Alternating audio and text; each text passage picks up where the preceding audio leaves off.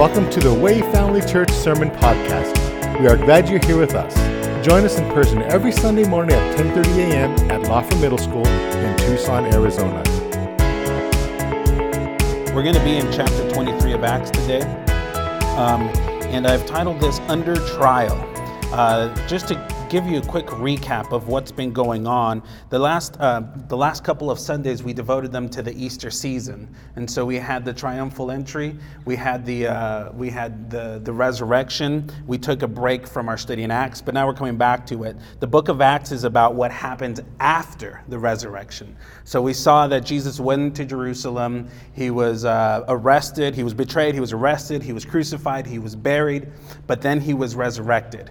And so what happens next? We saw that over 500 people witnessed the risen Jesus, right?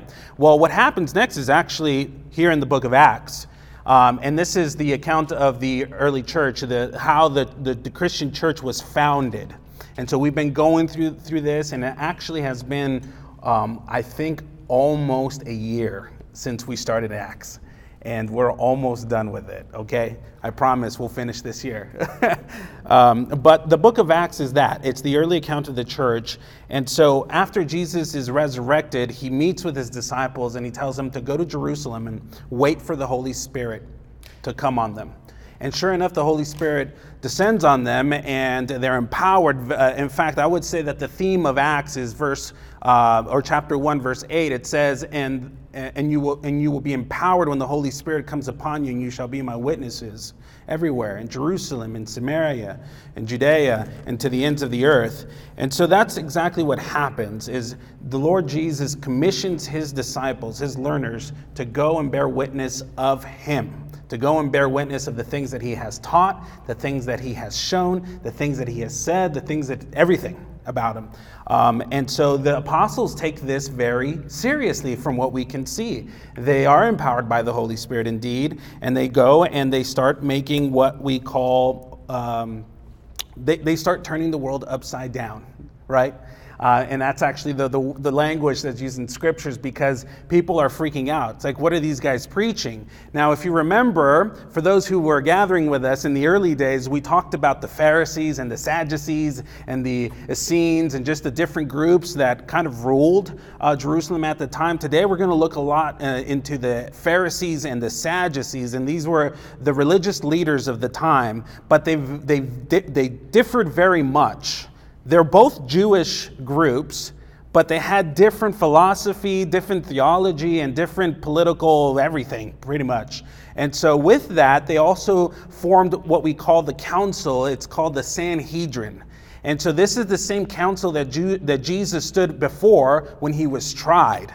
And so it's made up of Pharisees and Sadducees, and the main person, I'll say the person who led the Sanhedrin, was the high priest. And the high priest at the time of Jesus was a Sadducee by the name of Caiaphas. Now we're fast forwarding a little bit in time, and now we are looking at the account of Paul as he returns to Jerusalem. Caiaphas is no longer in power. It is now someone called Ananias.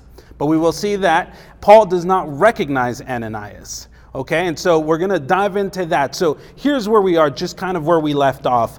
A few weeks ago, we left off in the sense that Paul is returning to Jerusalem, and a lot of his friends urged him not to go because they knew that when Paul would arrive at Jerusalem, bad things would happen for him. It wasn't going to be a warm welcome. People didn't like Paul. The Jews didn't like Paul. Nevertheless, Paul was determined to go to Jerusalem because he was on mission. Not only did he have to go back and report to those who sent him as a missionary, as an apostle, but he also had a gift from the Gentile churches. It was a financial, monetary gift. Why? Because if you remember in early Acts, the church of Jerusalem was very generous. Everyone was giving everything that they had, and the Bible describes, I would say, the situation as no one was lacking anything. Everybody had their needs met. And it was just this beautiful picture of the church just investing into itself. People were selling things, giving away things. They were just investing into the early church. Now, this is where the Sanhedrin reigns. This is the epicenter of Judaism, Jerusalem is. And so the resources are depleted, right? persecution grows in Jerusalem, and so the Jews or the Christians in Jerusalem are now found in need. And so the Gentile churches send this monetary gift to relieve the church in Jerusalem. And so there goes Paul, completely aware that if he steps foot in Jerusalem, he would be bound and imprisoned and incarcerated and maybe even killed. Nevertheless, he says, to him to live is Christ and to die is gain. There was absolutely nothing that would prevent him from following through to the mission that Jesus himself gave Paul. And he says, you must go to Jerusalem. And so there he is, he goes. And sure enough, he gets to Jerusalem. He is welcomed, thank God. Nothing terrible happens upon his arrival. But then James, who is the elder, the leader of the church in Jerusalem, says, hey, Paul, there's a lot of Jews here who are saying things about you. Christian Jews, believers. They're thinking that you're teaching that we should completely abolish the law. And Paul's like, that's not what I'm about. I'm not preaching that we should abolish the law. Christ came to fulfill the law, not to abolish it. And so James has a plan, and he says, why don't you take these guys who are under oath and pay for their costs so that they can go to the temple and do everything that they have to do to finish the oath, to shave their head and whatnot, so that the believing Jews could see that you are still in fact a Jew. Now Paul submits to his authorities, and he says, sure, I don't necessarily have to do that. He doesn't say that, but he knows that. He doesn't necessarily have to do that, but he's willing to do it. And so he goes to the temple, and then he's accused of breaking a very sacred law.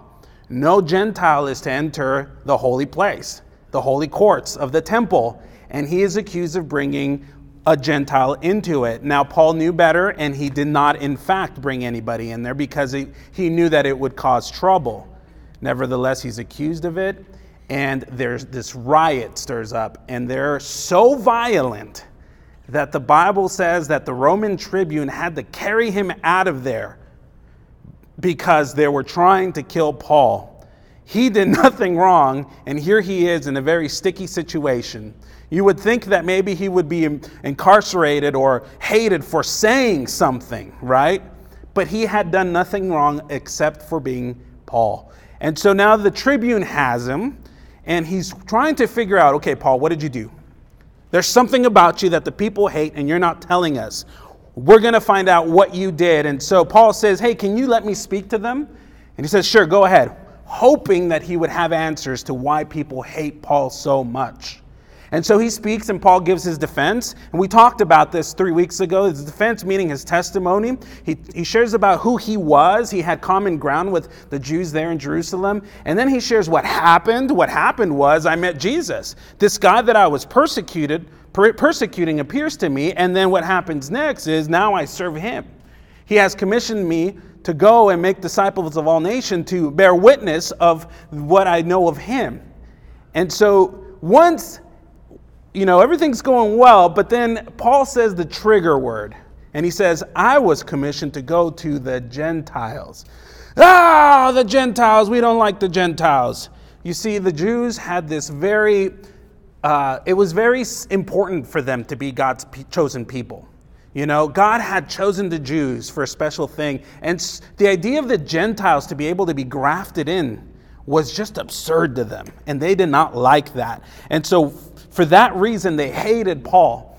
And here he is. Here's Claudius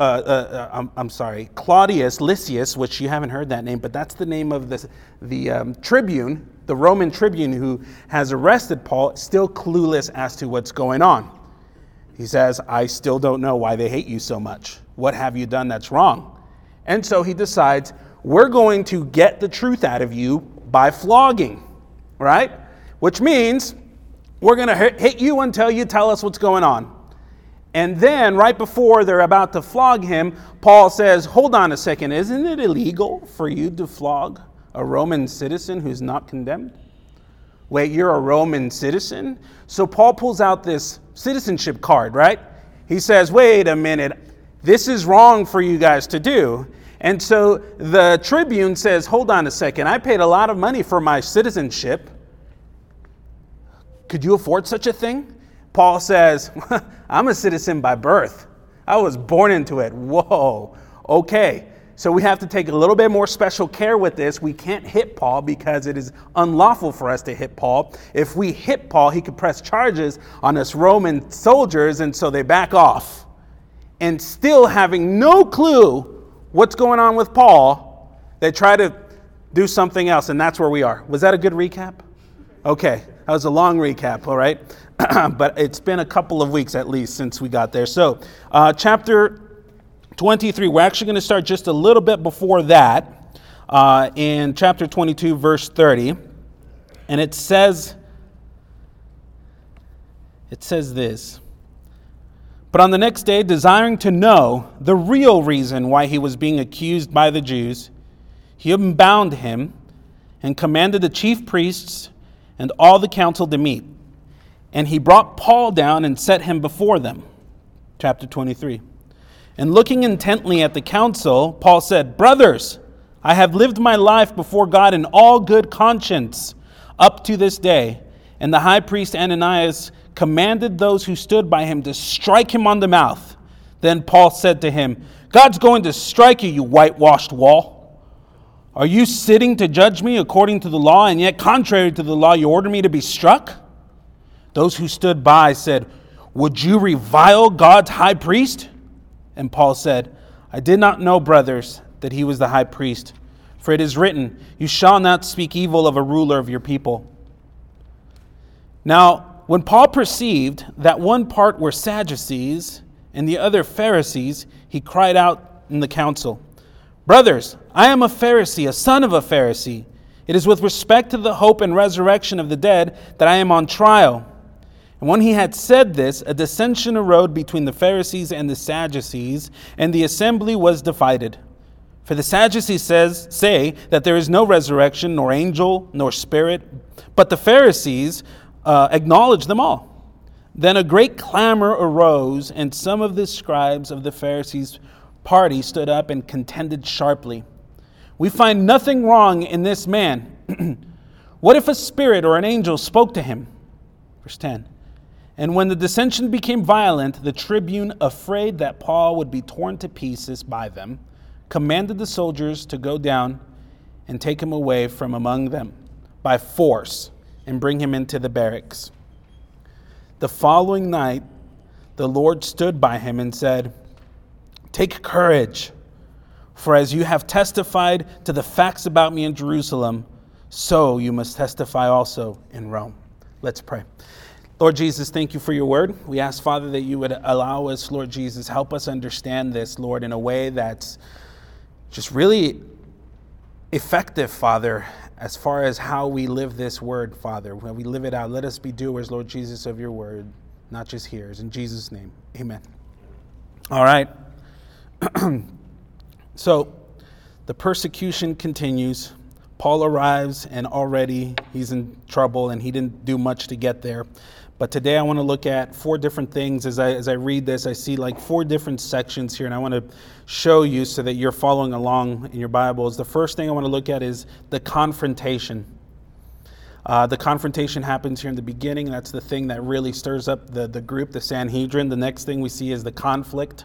Then the clamor or the commotion. I used clamor because it says clamor here. A great clamor arose. And then the last part is the source of courage. And just as you look at this, maybe you can relate this to a real life situation currently. And so just keep that in mind and in heart as we read through this. And so before we look into that confrontation, this tribune, who we will learn later, his name is Claudius Lysias. So Lysias, he wants to know why Paul is being accused by the Jews. And so he therefore commands the Sanhedrin, or the council, to meet to examine Paul. He still has no idea why Paul is hated so much. And so this is the best next thing. Okay, if he's on trial with the council, then we will find out what's wrong with Paul. What's his deal? And so again, I talked about the Sanhedrin briefly, also known as the council. And I have a picture just so you guys have a visual about it. It is made up of two major groups, the Sadducees and the Pharisees. There's about 35 of each group. The high priest sits in the middle, and then the accused person right smack dab in the middle of them. And so there's also room for clerks or scribes to document what's going on. And if you are a student of the law, you get to also partake in this and just kind of see what's happening. And so this is what it looks like. And if you can see that shadowy character, it says the accused, that's where Paul is going to stand and be tried. That's exactly where Jesus stood when he was tried by the Sanhedrin. And so this is the group that Claudius Lysias calls to examine Paul. I want to know why he's hated, find out, because I need answers. Because as of now, people want to kill him and I have no right to do anything about it. And so it says in verse 30, if we go back to 22 verse 30, but on the next day, desiring to know the reason why he was being accused by the Jews, he unbound him. Unbound means he just took the chains off of him. Remember, he was chained by 2 soldiers? So he unbinds him just so that he could go and be presented to the Sanhedrin. He is still a prisoner though. Got it? And he commanded the chief priests and all the council to meet, and he brought Paul down and set him before them. Now, here's the confrontation. It's in verse 1 of chapter 23. Check this out. It says, and looking intently at the council. He says he's looking intently at the council. Think about this. Think about who Paul was. He was a Pharisee himself. And so he's not intimidated in the least bit with these guys. This is like, been there, done that for Paul. This room that you saw there was very familiar for him, okay? It's very likely that even Paul was there as a student when Jesus was tried. Who knows? But this was not something that he was intimidated by the least bit. And he says, he looks intently at the council, the Sanhedrin, and then Paul says, brothers. Now this is kind of a big deal because usually you don't address the Sanhedrin like that. Usually when you address the Sanhedrin, you say rulers and elders. Or you call them brothers and fathers. There's always this sense of authority, this sense of respect. Nevertheless, Paul's looking intently at them and he's saying, brothers. He counts himself as equals with this Sanhedrin. Why? Because he knows these guys, right? He was there and he was one of the top students. I would say he was valedictorian status, right? And he counts them as equals and he says, I have lived my life before God in all good conscience up to this day. Now think about this. He's saying, I have lived my life in all good conscience. Now this good conscience, I really want to talk about it a little bit, and I'll talk about more about it. He says, my conscience is clear. You know, how many times can we say this? He says, in all good conscience. Did you know that our conscience can only be cleared if we know truth? Think about that. If our conscience, if our mind is not informed by the truth of Scripture, then how do we know if we're right or wrong? You know, like Pinocchio had Jiminy Cricket as his conscience. Remember that? That Jiminy Cricket was the one who knew a thing or two about life, right? And so he was the one who was able to tell Pinocchio, who knew nothing about life, what was right and what was wrong. And so he says, my conscience is good, saying that he is well informed of the Scriptures and he knows that he has behaved and lived in a way that is righteous according to the Word of God. And so what he does here is he kind of turns the tables on them. He says, up to this day, I've lived in good conscience. And so in other words, he says, I've done nothing wrong before God. And by making this claim, Paul put the members of the council or the Sanhedrin on the defense. Since Paul has only acted in obedience to God, then by opposing Paul, these guys would actually be fighting God, is what he's saying. Hey, I've lived in good conscience. I know what I've done. I know where I stand. What's your excuse, in other words, right? And so this is the conflict that we see here, or the confrontation, sorry. He's confronting these people who are supposedly authority figures. Nevertheless, Paul knows where they stand, and he is not in the least bit intimidated. So that's the confrontation. And so let's go on. There's no guilt here from Paul. And then verse 2 says, and the high priest Ananias. Let me talk to you about Ananias for a second. I want you guys to understand the situation here. Now, Ananias, you saw the way that he responded. He said immediately, he commanded one of his soldiers to just smack him in the mouth. And you saw that it triggered Paul, right? Ananias is interesting because Josephus, a first century historian, actually writes about this high priest. Remember, he's the one who succeeds Caiaphas, the one who tried Jesus, but he was not an ordinary high priest. In fact, he was referred to or known to, according to Josephus, as one of the most cruel, evil, corrupt high priests ever. He was quick-tempered. This was Ananias, the high priest.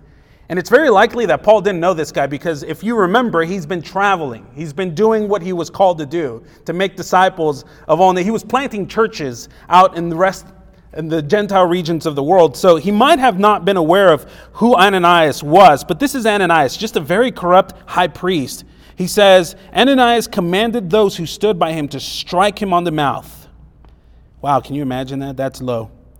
Then Paul said to him, God is going to strike you, you whitewashed wall. Whoa, right? When you read that, you think, whoa, what did he just say? That sounds racist, doesn't it? No. Paul knew what he was saying, and there's actual meaning to this. All right, but what I think is interesting is his reaction. Like, that was not cool. Paul is very well aware of how these things are supposed to run, and that was out of bounds. And he calls him a whitewashed wall. This was likely a reference to something in Ezekiel chapter 13, 10 through 16. Ezekiel denounces false prophets in this way. He calls them plastered walls over whitewashed. So those false prophets that Ezekiel's talking about, your whitewashed, plastered walls, and the Lord's going to bring divine judgment to you. And so Paul is making a reference to that. He's saying, you're so false like that, like what Ezekiel is saying. And he calls them whitewashed walls. And these guys would have known remember, they were professionals with the law. They would have known exactly what Paul was saying. And so Paul is kind of just triggered, and he calls them this thing. And then he goes on to say, are you sitting to judge me according to the law? And yet contrary to the law, you order me to be struck. Okay, here's where we see the equal ground. Paul knows exactly what the law is. Paul knows all of the rules here, and that was not right. You haven't even judged me yet. You don't even know what I've done, if I've done anything wrong yet, and yet I've received punishment. And so what he's doing here, this is the conflict. He's kind of turning things around on them. This authority figure is now being kind of, what's the word I'm looking for? Condemned for his actions. And that's something you just don't do. But Paul's confident in where he stands. He has a good conscience about where he's been. However, let me ask you this. Do you think it was right for Paul to respond this way? Yes or no? Some of you guys might say, yeah, he was very right in doing this. And some of us might say, no, because this is still an authority figure. And so let's see what happens next. He says, why are you sitting there judging me according to the law? Yet contrary to the law, you ordered me to be struck. And then verse 4 says, those who stood by said, would you revile God's high priest? And Paul said, I did not know, brothers, that he was the high priest, for it is written, you shall not speak evil of a ruler of your people. Paul confesses his shortcoming there. He says, no, I shouldn't have done that. Exodus says you should not revile your rulers. So regardless of whether or not he was right and he was wrong and I was right, I should have never spoken up to that. And that's a really big lesson for us, because sometimes we feel like we have the authority to speak out like that to people of authority. But God doesn't like that. He wants us to respect people and pray for them and intercede for them and approach them in love and that kind of thing, right? And so he says, I didn't know. Now this is interesting, and this is kind of just a side thing. Many people think that Paul perhaps didn't know because of his poor eyesight. I don't know if you've heard of this, but a lot of people think that Paul couldn't see very well. There's a few passages in Galatians where he's doing his greeting, and he's really commending the people in Galatia for their generosity and their good hospitality. He says, I could testify that if you could, you would gouge your own eyes and give them to me, right? It's almost like, I can't see very well. Well, why? Well, maybe it's that blinding light that he experienced? Who knows? Or maybe it was the fact that he's been stoned and hit in the head a little too hard? Who knows? But a lot of people kind of think that Paul didn't know that Ananias was the high priest because he just couldn't see. Okay? It's very possible. And nevertheless, Paul admits his guilt or his wrongdoing here, and he says, I didn't know. Because you're right, the Bible says, or Scripture says, not to revile a ruler. Not to speak evil of a ruler. And so that is the conflict. The next thing I want to show you is the clamor or the commotion that happens next. And that's in verse 6. It says this, now when Paul perceived that one part were Sadducees and the other were Pharisees, he cried out in the council. He said this I think is clever. He says, brothers, I am a Pharisee, a son of Pharisees. It is with respect to the hope and resurrection of the dead that I am on trial. Now, just a little quick review for those of you who remember. If not, the Sadducees were more of a liberal party, kind of connected to today's kind of leadership. And then the Pharisees were more of a conservative party. But the Pharisees believed in resurrection power, and they believed in like divine beings like angels and that kind of thing. The Sadducees did not. They believe that there is no resurrection. Once you die, it's done. You can't come back to life. And so they're the ones who had a really big problem with Lazarus, if you remember that. And they're the ones who still had a big problem with Jesus also talking about the resurrection. And what Paul's doing here is he knows their trigger points. And he's bringing this thing, but he's not lying. He says, it's with respect to the hope and the resurrection of the dead that I am on trial. The resurrection of Jesus is the central truth of Christianity, and this is what Paul's testifying to. Here he asserts that the issue was his belief and proclamation of that truth, that Jesus was resurrected. And so belief in the resurrection was commonly held by the Pharisees, but not the Sadducees, and so you can see them just kind of, no, we're not going to do this resurrection thing. But that's exactly what Paul is testifying to. Verse 7, and when he had said this, it says, a dissension arose between the Pharisees and the Sadducees, and the assembly was divided. For the Sadducees say that there is no resurrection, nor angel, nor spirit, but the Pharisees acknowledge them all. Then a great clamor arose. If you can just imagine what that might have looked like. If I'm Claudius Lysias, the person who called them to try Paul in the first place, I'm probably scratching my head wondering what is going on here. What is it about Paul that people just can't figure out? And why can't I figure out anything about Paul? And so this great clamor arose, and it says, and some of the scribes of the Pharisees party stood up and contended sharply. Now I want you to look at the language that's used here. Contended sharply. They're probably yelling at one another, probably right at each other's face. Because here's what happens next. The Pharisees say, we find nothing wrong in this man. What if a spirit or an angel spoke to him? Verse 10.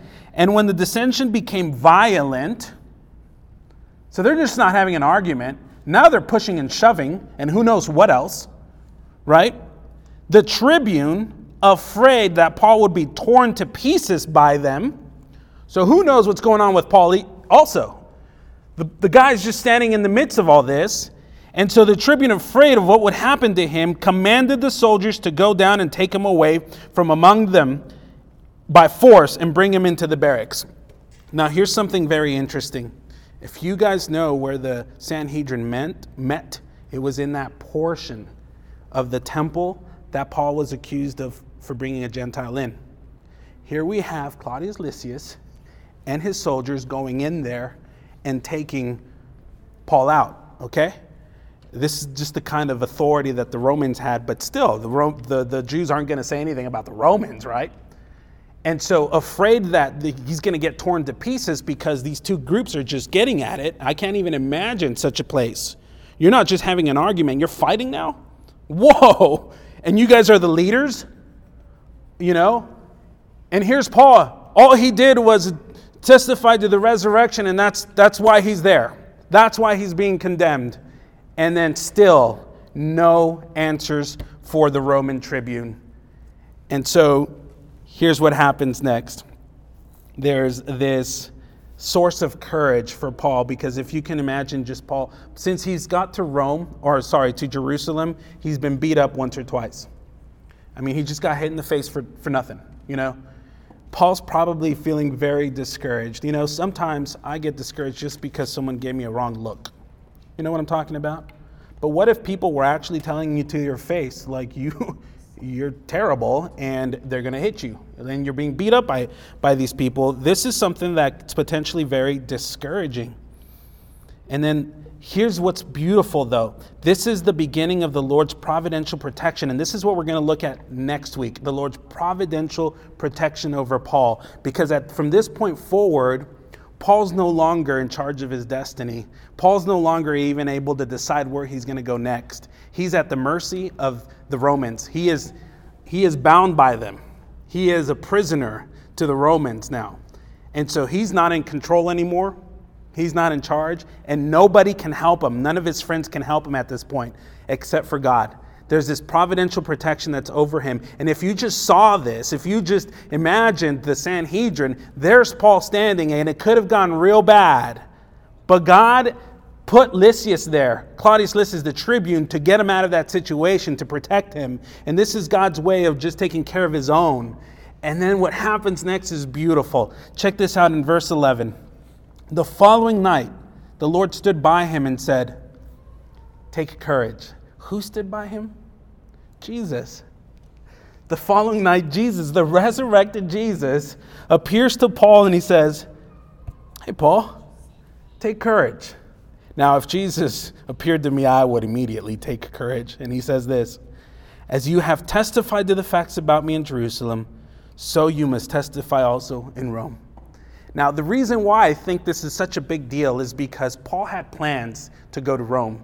He really wanted to go to Rome. In fact, if we read Romans 1, 8 through 12, it says, "For I long to see you," as he's writing to the Romans. He longed to be there. And in his itinerary, as he was traveling back to Jerusalem, he had plans to go to Rome and then to Spain, right?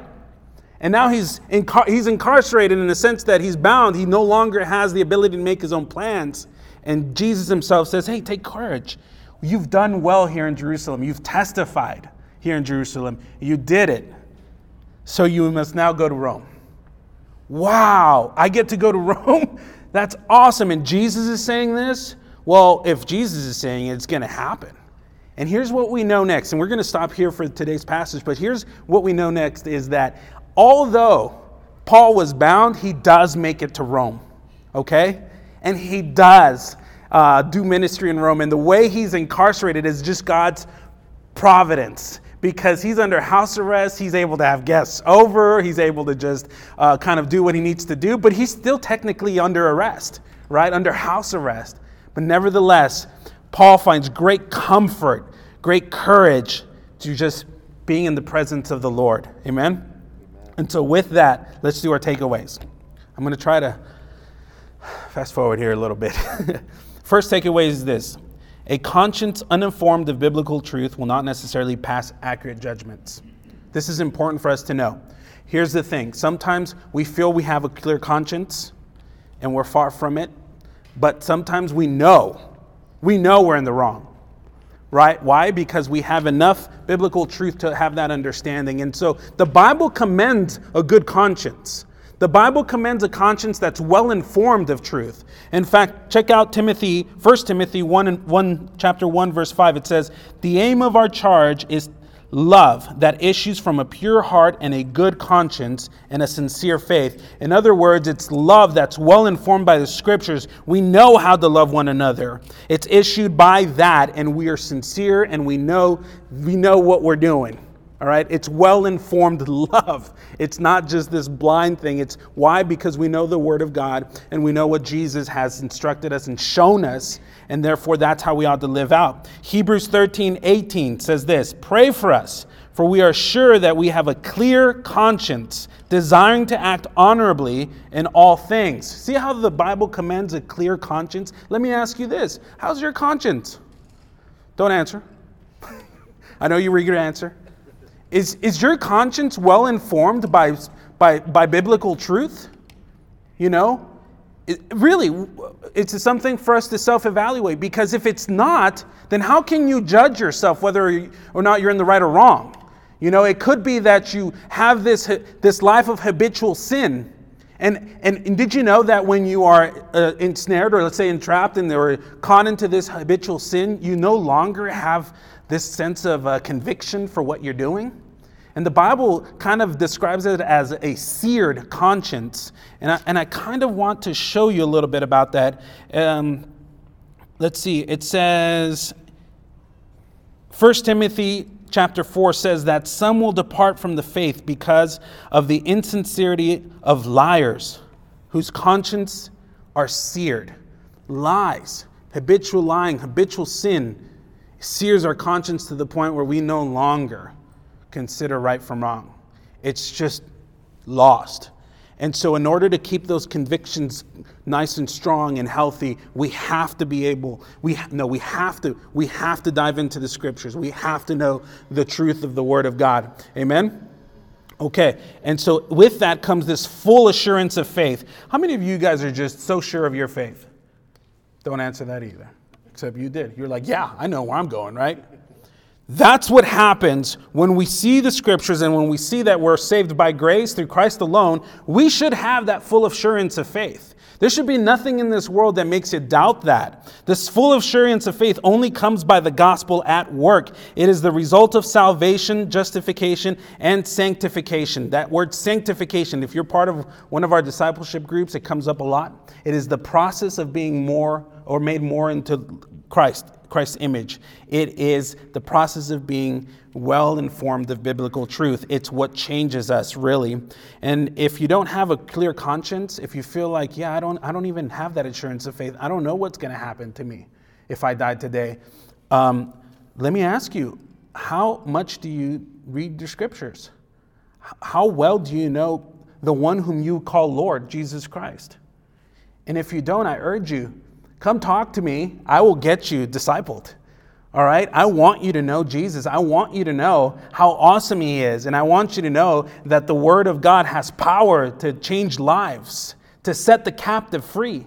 For that is why Jesus came into this world. He took on flesh to die so that we would be saved, and we can only be saved through him. And so what are you doing?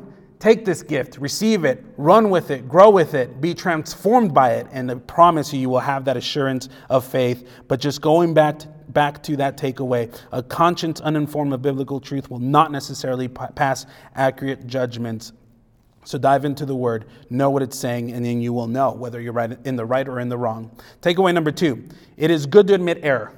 All right, I did this kids takeaway. Kiddos, if you're wrong, it's okay to say I'm wrong. All right? Adults, guys, if we're wrong, it's okay to say we're wrong. It's okay to admit error. Remember in verse 5, Paul admits that he did not realize Ananias was the high priest, and he says, I shouldn't have done that, really, by quoting the text from Exodus. So Paul responds somewhat aggressively, which is what we do, especially when you know, hey, that wasn't cool, man. But nevertheless, we need to be as Christ was. See, this is the difference between Paul and Christ, because we think, man, Paul was amazing. Christ was in that same situation. What did Christ do? He stood there quietly, gently, and lovingly. He knew that these men were in the wrong, and he did not do anything to them. He just stood there like a lamb, ready to be slaughtered. This is amazing. Paul couldn't do that. He kind of lashed off, and my heart breaks because Jesus had every right to say something. He had every right to call them these whitewashed walls or whatever else. He had every right to just say something to them, but he just zipped the lip. And that's such a display of humility. That's such a display of love towards even those whom we sometimes may call enemies or we disagree with. That's a huge lesson for us to take, right? It's okay, and it's good to admit error, and Paul did that. And so we must do the same. 1 Corinthians 11, 31 through 32 says, but if we judged ourselves truly, we would not be judged. How many of you guys truly take the time to judge yourself, to really think about, am I in the right or am I in the wrong? Because many times we assume we're in the right just because we're so awesome, right? Like you are your biggest fan. I'm pretty sure about it. All right. How many of you guys actually take the time to judge yourself? It says, really judge ourselves truly so that we would not be judged. 32, but when we are judged by the Lord, we are disciplined so that we may not be condemned along with the world. So here's the loving kindness of Christ and of God, is that even when we're wrong, we are disciplined, and that's a good thing. It's like when a parent disciplines their child, they do that out of love, right? Because you want them to learn, you want them to grow. And so when you're disciplined, consider that an act of love. Why? Because that will refine you, it'll sanctify you so that you would not be condemned with the world. Because that time is coming where we have to face our Lord, our judge, and where will you stand? So it's okay to admit error. It's okay to grow. It's okay to learn from things. You don't have to be right all the time, because I promise you're not right all the time. Ask your wife or your husband, hey, am I right all the time? They'll be honest with you. All right? So it's good to admit error. We'll go to our third takeaway. take courage. Guys, I know this is challenging. I know sometimes it's hard and demoralizing, let's say, to realize that, man, the Christian walk is hard. It's hard to walk according to God's word. But take courage. See, God graciously comforts his downcast servants, as you saw here, so much that Scripture calls him the God of all comfort. Did you know that our God is the God of all comfort? 2 Corinthians 1, 4-5 says, God comforts us in all of our afflictions so that we may be able to comfort those who are in any affliction with the comfort with which we ourselves are comforted by God. For as we share abundantly in Christ's suffering, so through Christ we share abundantly comfort too. We are comforted through Christ. Really, dig into the word. You will be comforted by it. And not just so that you're comforted, but so that you can also comfort others. We ought to be stirring each other up in faith, right? We ought to be encouraging one another and saying, hey, it's not over. There's a lot to look forward to. I'm still learning to do that. I'm not a very good encourager. But nevertheless, I'm asking God, help me encourage others. I want to be a great encourager because I'm encouraged by him very often. I'm kind of that in the clouds optimistic kind of person. Not everybody is, and I don't understand that all the time. It's like, hey, Jesus loves you. Why are you sad? Well, life is harder than that, right? So we ought to learn to be encouraged and then also to encourage others. So take courage. God can do this for you. He can encourage us. He can give us the strength, the ability to continue to carry on. And so I challenge you, just dig into his word. Really examine the scriptures so that you have courage and you would have the ability to be refined and be not conformed to this world, but transformed to the image of God. Amen? Let's pray. Lord Jesus, thank you for your word. And Lord, although we are challenged by it, we're also comforted, Father, that you love us so much that you are willing to refine us, Lord, and remind us that there's a lot of work to do here in this world, Lord. And we ask, Father, that you would transform us to be more and more like you each and every day.